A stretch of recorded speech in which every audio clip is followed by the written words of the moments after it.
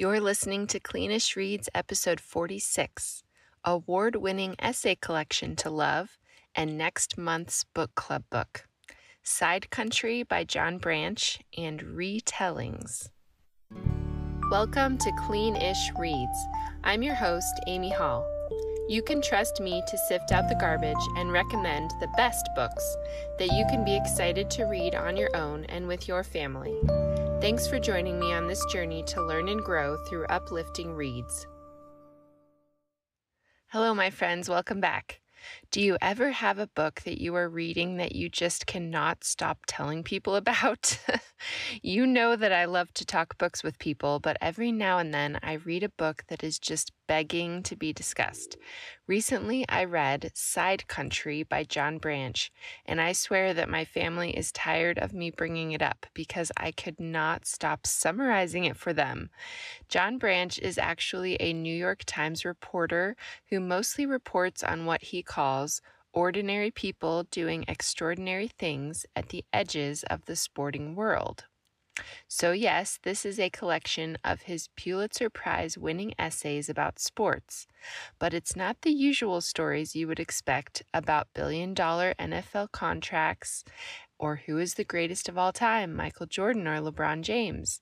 These are kind of more fringe sports or things happening on the edges that would typically go unnoticed by most people. I loved this collection so much, mostly because I found it fascinating that groups of people are doing these things that I didn't even know about or I didn't even think about. Or maybe I knew about them, but I loved reading more details, things that I didn't realize. I'll give you a few examples of some of my favorite essays. Essay 5 is about Allen Francis, the greatest horseshoe pitcher of all time. Not only has he won the Horseshoe World Championships 24 times, but he throws a ringer over 90% of the time, which is unheard of. Branch claims him to be the person most dominant in their sport of anyone in any sport, which is pretty incredible. I love talking about that one with my kids. Essay 13 absolutely fascinated me as it talked about the ultimate pursuit in big game hunting. It's not the quarry I would have thought, such as a lion or a rhinoceros. Would you believe that bighorn sheep are considered a top prize that wealthy big game hunters are most proud of displaying on the walls of their homes? There are several reasons for this, which you will have to find out as you read.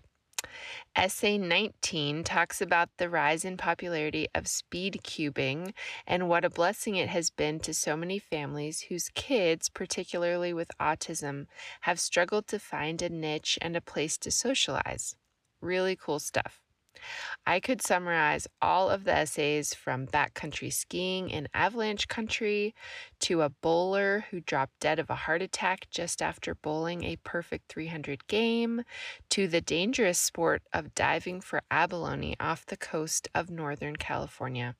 I enjoyed every single essay and highly recommend this book to anyone who enjoys any type of sport or even just reading about them.